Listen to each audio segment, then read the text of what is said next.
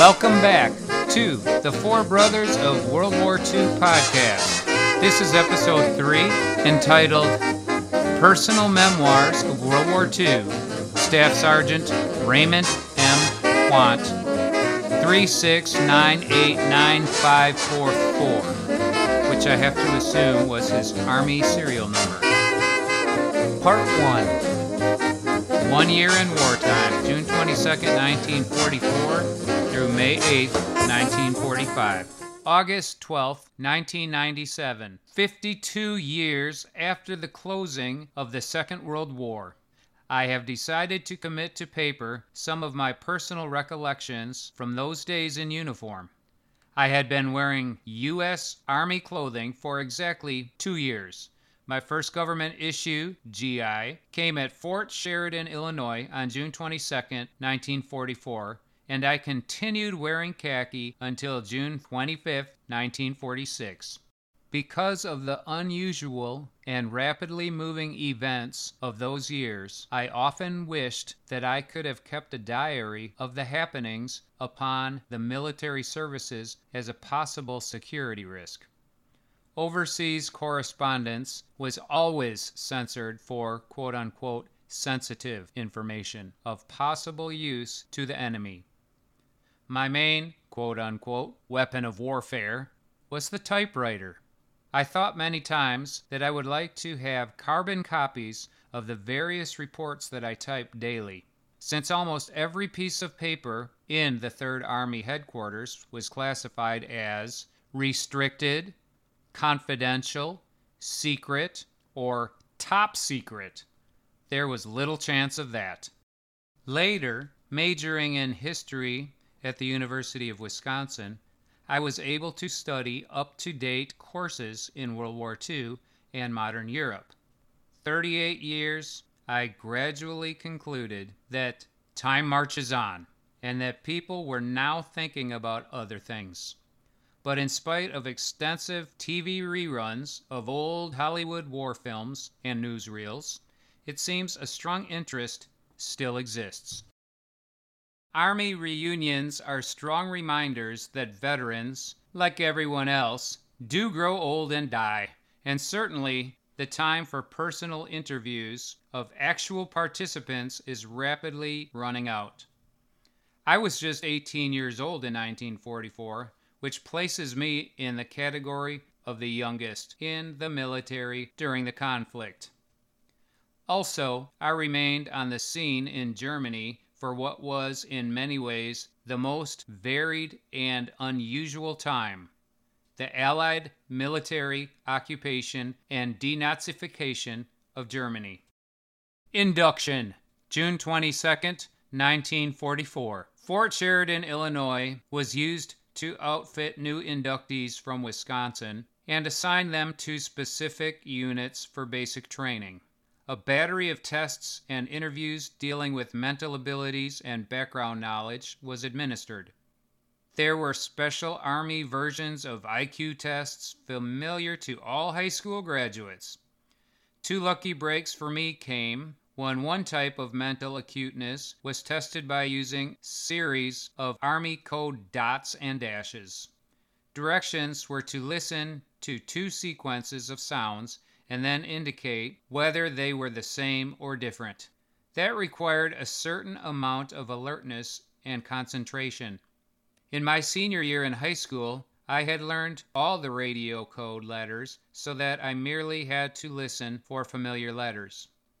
I learned later I scored a perfect record. The typing test was also easy. There were very few inductees taking this test. It amounted to typing easy sentences of short, familiar words. The typing manual was the same one that I had used in high school. Further, no deductions were made for errors. I was given a classification of 405, clerk typist, and assigned to the Field Artillery for basic training in California. My father, Elmer Ellsworth Quant, served in the Field Artillery in Europe during the First World War 86th Black Hawk Division, and I knew the field artillery march from old Edison phonograph records and his singing along with the music. The Western Trek. The troop train to California was slow, 5 days, and tiring. Actually, the quote-unquote train was a series of passenger cars plus an Army dining car and kitchen. It had no engine. Train traffic was extremely heavy wherever there was space. After 2 days out from Chicago, the train pulled into the Kansas City terminal, and we were allowed our first chance to climb off.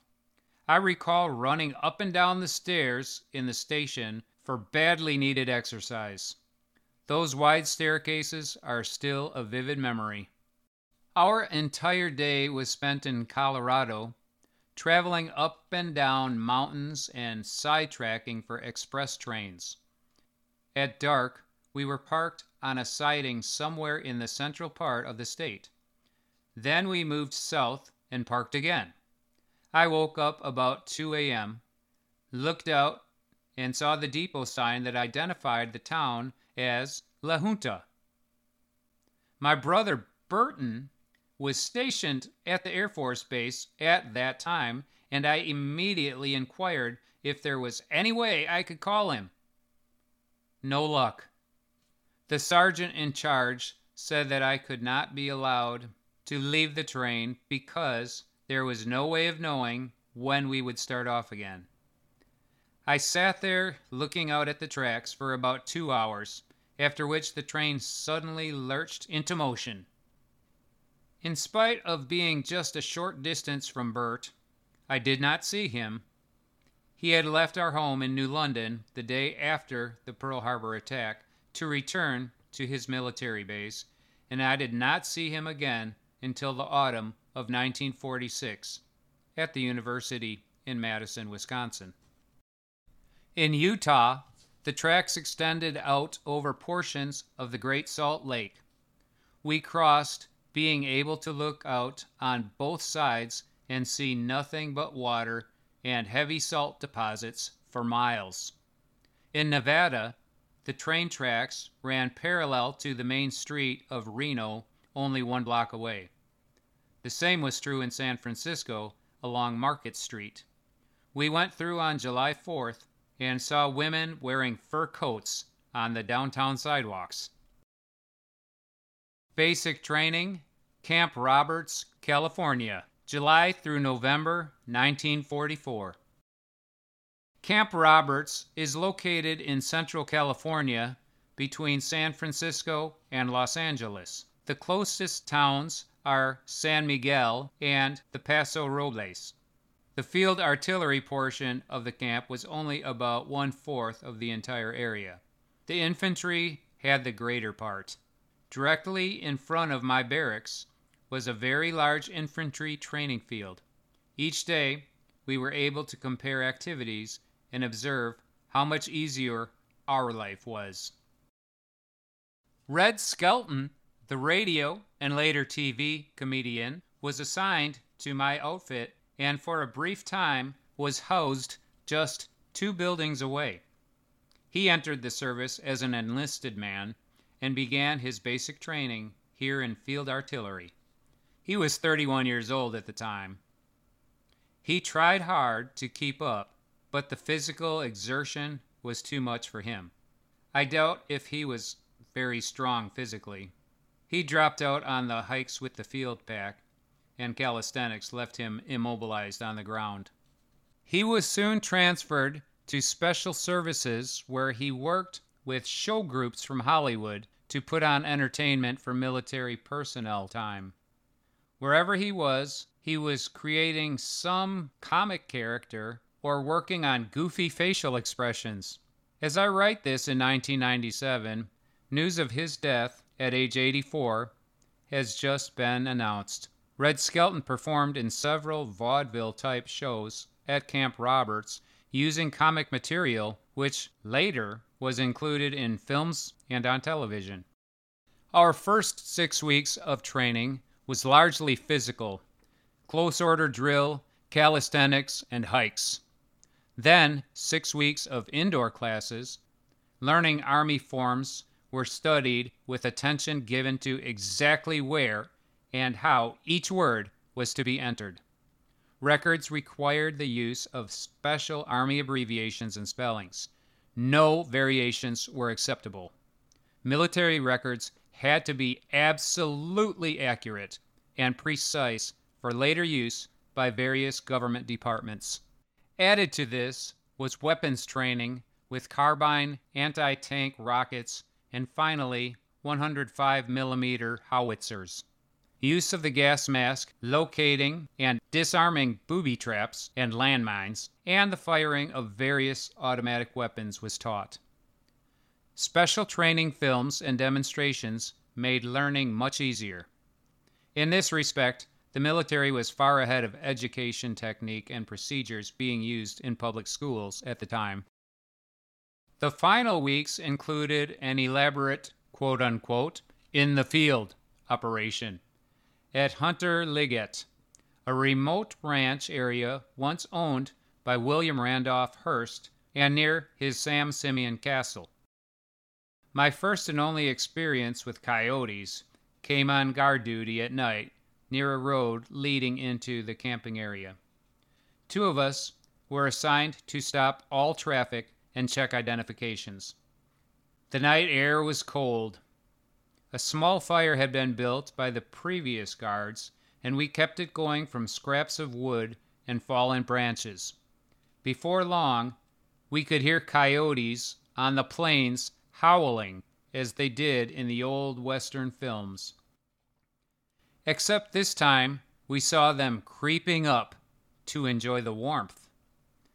Their eyes glowed with the flames and gave an eerie look to the entire scene. Obviously, we were not going to fall asleep on guard duty with this going on. It was a tiring night. The sound did not halt until the sky began to get light. Later, I thought the coyotes were probably as frightened of us out there as we were of them. Basic training ended in November 1944, and a 10-day furlough was granted for a home visit stretching over Armistice Day, November 11th. Travel coaches had gasoline lanterns dangling from the ceiling. In Chicago, both coming from California and going to Maryland, my sister Lucille was at the station to greet me. She had a long wait both times, but was standing by the tracks when I came through. Fort Meade and Camp Miles Standish, December 1944. Fort Meade training, about 3 weeks, was much harder than Camp Roberts. Weather in Maryland was cold and rainy all the time. On the infiltration course, we were allowed to start by lying down in the mud in front of the starting trenches because they were already filled with a foot of water. It took days to clean off the mud. By the end of the 3 weeks, we were quite sure we would be heading overseas to Europe, but no information was given out. 5 days before Christmas, we were put on a troop train which headed north. We naturally thought it would end in New York, but not so. We continued on to Boston and were trucked out to a secret makeshift camp named Miles Standish. I was able to call home from Boston on Christmas Eve. Lyle, aka Dodd, had just returned from 3 years in the Pacific, but I missed speaking to him. More training. Then a day or so after Christmas, we boarded a transport in Boston Harbor. The Thomas H. Berry was a made-over cruise ship which joined a large convoy crossing the North Atlantic and heading for France. Even here, we were not told where we were going.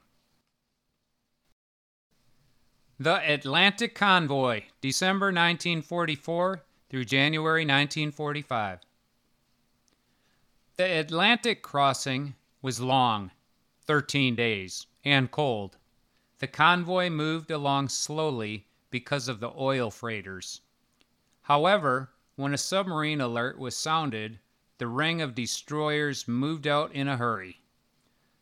The troop ship, centered in the convoy, was very heavily loaded. My canvas hammock was attached to pipes on an inner deck with makeshift windbreaks around it. The cots were stacked 4 high on both sides of a heavy pipe support. The real measure of crowdedness was the limit of 2 meals per day. The mess lines took 2 to 3 hours of standing to get to the mess hall. It took from 7 a.m. until noon and from 1 p.m. until 6 to feed everyone. I suspect that carrying enough bulky food to provide 3 meals would have been difficult, and there was certainly no place in the North Atlantic to stop and get any more. Abandon ship drills revealed to us that the lifeboats on board were for officers only. Again, lack of space. We had only bulky kapok life vests, also called Mae Wests, to keep us afloat. Fortunately, they were never needed. Total blackout was enforced throughout the voyage. Any light, including cigarettes, could be seen for miles in the dark. Every exit was wired to cut off all current whenever the door was opened. The electric circuit was not completed unless the door was tightly closed. No smoking on deck was allowed, and no dropping of cigarette butts in the water. They floated, leaving a telltale trail on the ocean surface. Northern France, Le Havre to Metz, January 1945. As in all other phases of my life, no explanations were ever made concerning why something was done or what could be coming next.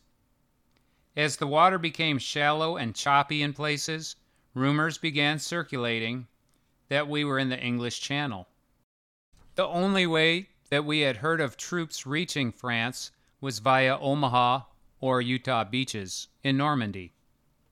Everyone started imagining how we would be scrambling over the side of the ship to reach the beaches. Instead, the ship glided smoothly into the French harbor of Le Havre and was tied securely to the dock.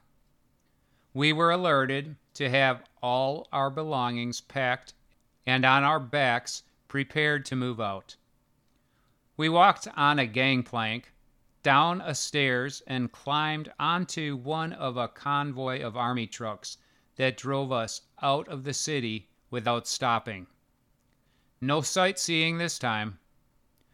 We went directly north to the Belgium border and stopped at the small French town of Givet.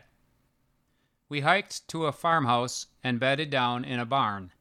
The loose hay was quite comfortable compared to some of the other recent sleeping facilities. The next morning, soon after breakfast, the incoming troops were divided into 2 groups. My group loaded onto a French 40-8 boxcar. I believe the 40 men and 8 horses would have had more room than we did packed in from wall to wall, standing room only. These conditions lasted for 4 days, on a trip that one could drive today in a few hours. The many delays were from halting for track repairs or detouring around a damaged bridge. We survived on Army K rations and little or no sleep, depending on whether you could lean on others. The train came to a final halt about 10 miles outside the French city of Metz.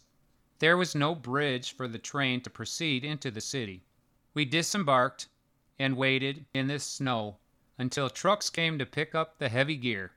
We then proceeded into Metz on foot. Our walking contingent reached the replacement depot in Metz about 5 p.m. We ate our first hot meal in days and fell asleep on the wood floor in an old school building. I was very tired, both from the long ride and the hike through the snow.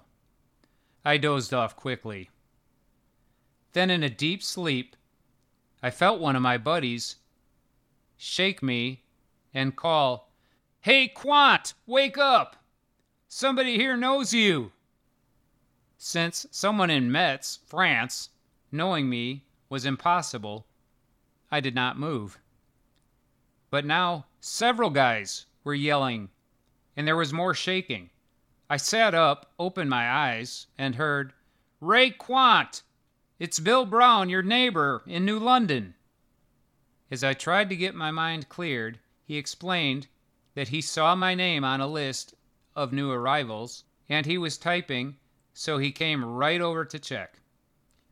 Then he broke the good news that I still was not prepared to fully comprehend. Bill said he typed my name on a roster of 6 men who were assigned the 3rd Army Headquarters. I was to leave early the next morning for Luxembourg. Bill was a corporal at the time and had been transferred to temporary duty in Metz for a rest after a number of military engagements, night duty, but would return after the midnight shift was completed. Many of the other guys crowded around and tried to find out what their orders were, but Bill said he couldn't remember names, just that there were 6 leaving early the next day. The following morning, a weapons carrier drove up to the entrance. 6 of us climbed in, and the vehicle headed north. The first thing I noticed was how strange it felt to be with only 5 soldiers plus a driver. All of Army training and travel so far had been carried out in very large groups, thousands aboard ship, several hundred on the train. The trip was quite short, ending in the small town of Esch-sur-Alzette, Grand Duchy of Luxembourg.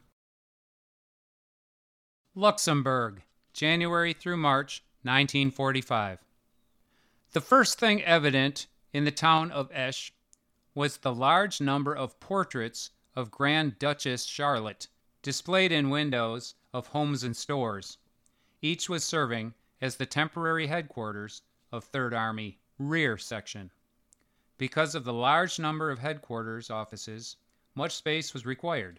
The Rear Section offices dealt with backup services. I began work in the War Report Office, which was preparing the permanent history of Army operations to be photocopied and then become part of the permanent files of the U.S. War Department in Washington, D.C. I was puzzled at first why I was typing detailed battle accounts of military action which took place just after D-Day in June and July of 1944, when it was now January 1945. I learned that this low-priority work was interrupted during the German breakthrough, and the office personnel transferred to the front lines to replace combat troops. Now that things had eased up a bit, my job was to help bring the work up to date. Photocopying at this time meant typing the information on a specially treated paper that would photograph well. A big problem was that no erasing could be done because it would show up as a gray smear on the final record.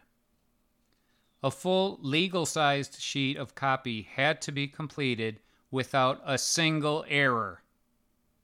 A mistake meant beginning again, which did happen a number of times.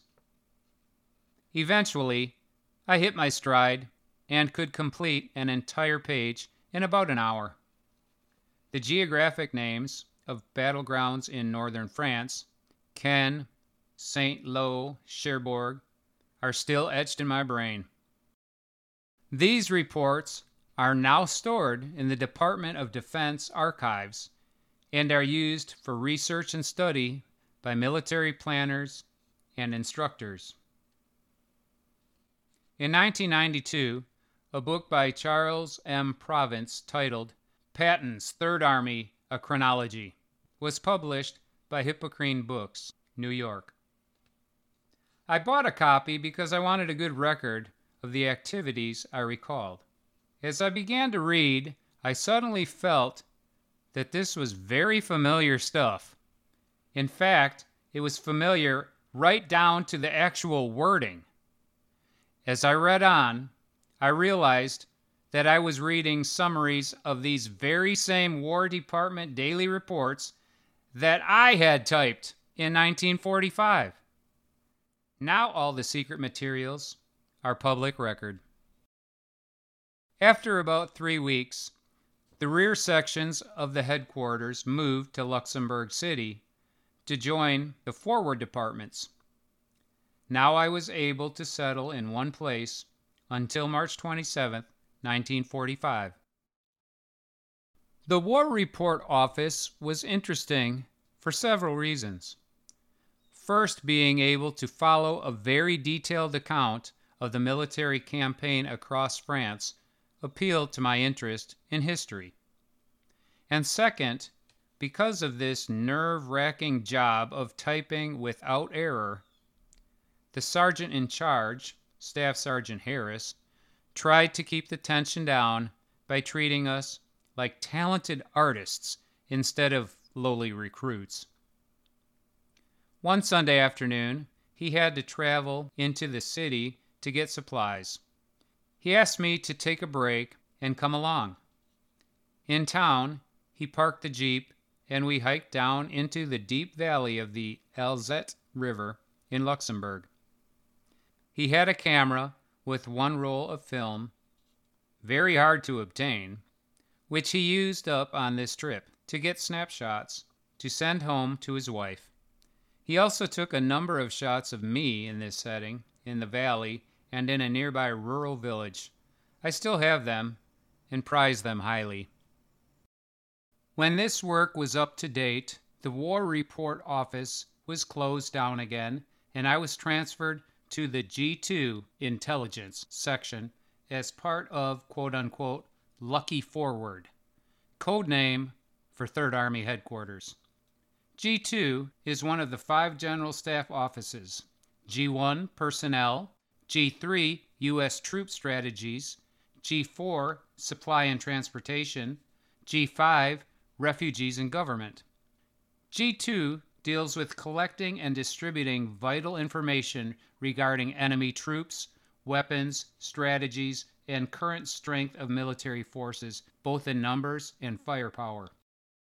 This information is collected daily through various means, combined and duplicated in a daily report provided to every fighting unit in the Army to aid in mapping strategies. Information came in regularly from all military units in the area by phone, TWX telegraph, and letters. We served as the central clearinghouse. General Patton was briefed daily on the enemy situation. Work in G2 was organized into 2 shifts of 12 hours each. Typing was done on blue gelatin stencils and then duplicated on a mimeograph. Important correspondence was done on plain paper with up to 6 to 7 carbon copies made. Nothing was ever done by single copy. All documents were secret. The city of Luxembourg did not sustain much visual damage, in spite of being crossed by German armies 3 times and by the U.S. Third Army once. The headquarters was housed in a large retirement home. Officers stayed in small rooming houses and enlisted men in a school building about 6 blocks away. It was a reasonably secure existence until the night of March 11, 1945. Allied bombers had been carrying out numerous raids on German targets, and the front lines had moved well within the German homeland by March. However, to everyone's surprise, heavy German shelling of Luxembourg began after dark and continued until late in the night. The mystery was, where were the shells coming from? The headquarters building received a direct hit on the left wing, where G2 section occupied the 2nd floor. General Patton's office was at the opposite end of the building. The G1 section on the first floor received the most damage, with all rooms wrecked and 2 men killed. When my shift reported at 7 a.m., we saw a huge bomb crater just outside the wall, and all the windows were broken. Plaster and stone were lying everywhere. One of our group, Charlie Martin, who had been working close to one of the smashed windows, came crawling out into the hall, clutching his portable typewriter to his chest. When others asked him why he stopped to get the typewriter instead of just getting out fast, he replied, "If anything happens to this typewriter, I get sent to the front." We later learned that the Germans had been able to conceal a large railroad gun under an Autobahn bridge, out of sight of U.S. planes.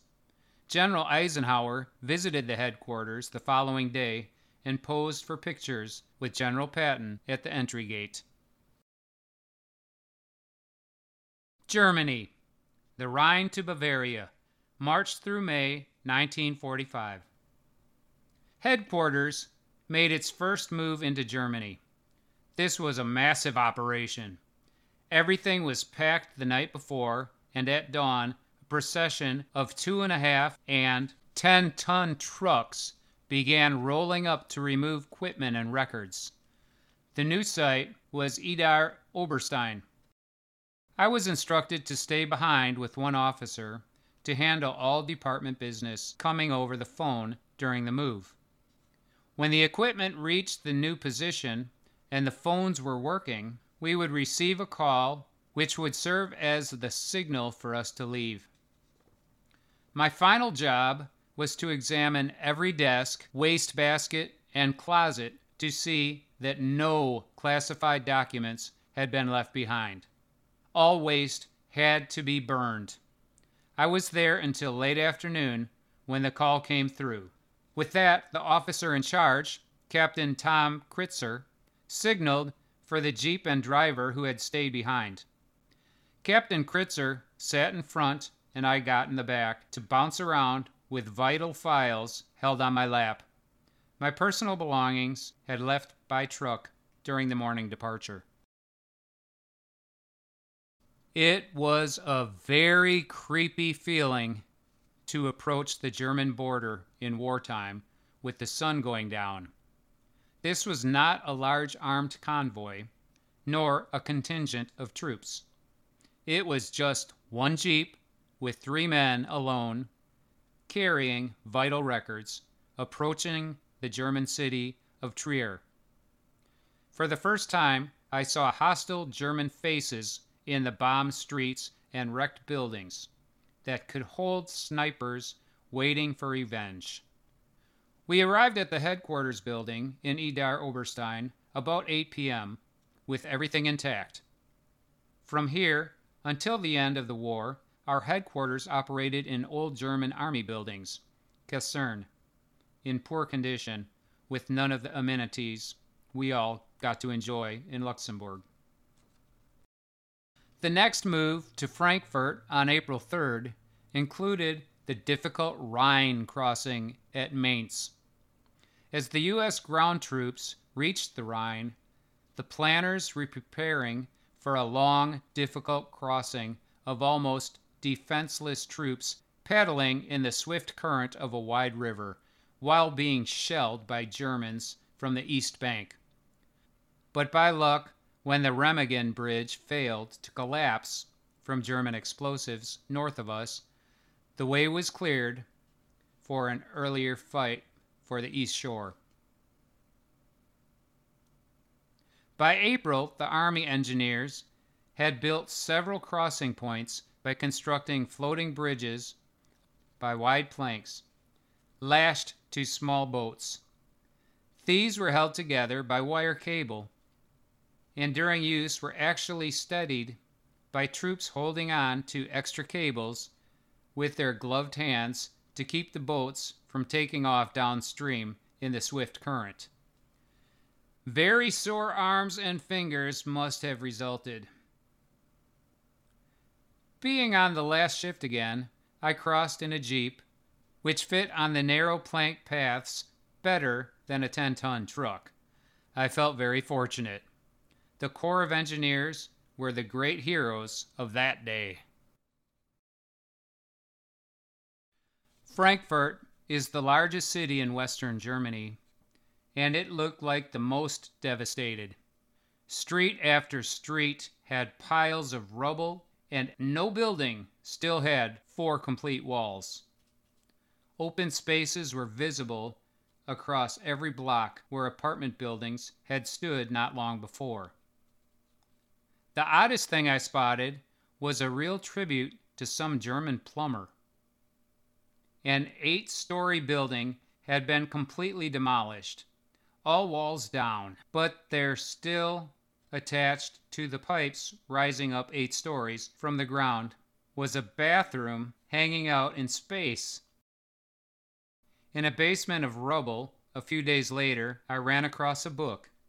It attracted my attention because a German bayonet had been driven through the entire volume. It was a German printing of Hitler's Mein Kampf. There is an interesting story here, I thought, but one I will never know.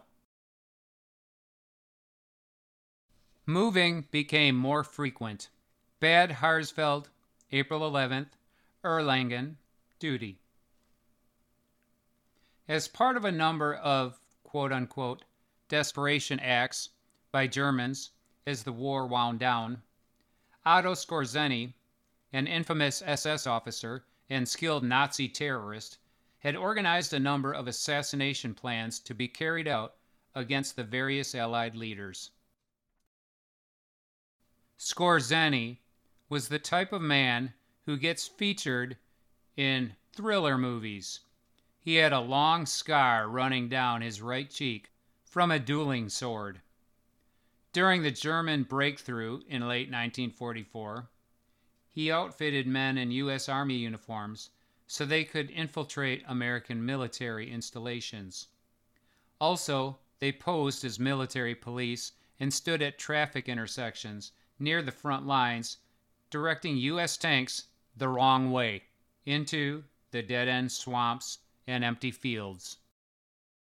The U.S. Army campaigned to capture Skorzeny. His picture was posted everywhere as the most wanted man in Europe, but with no success.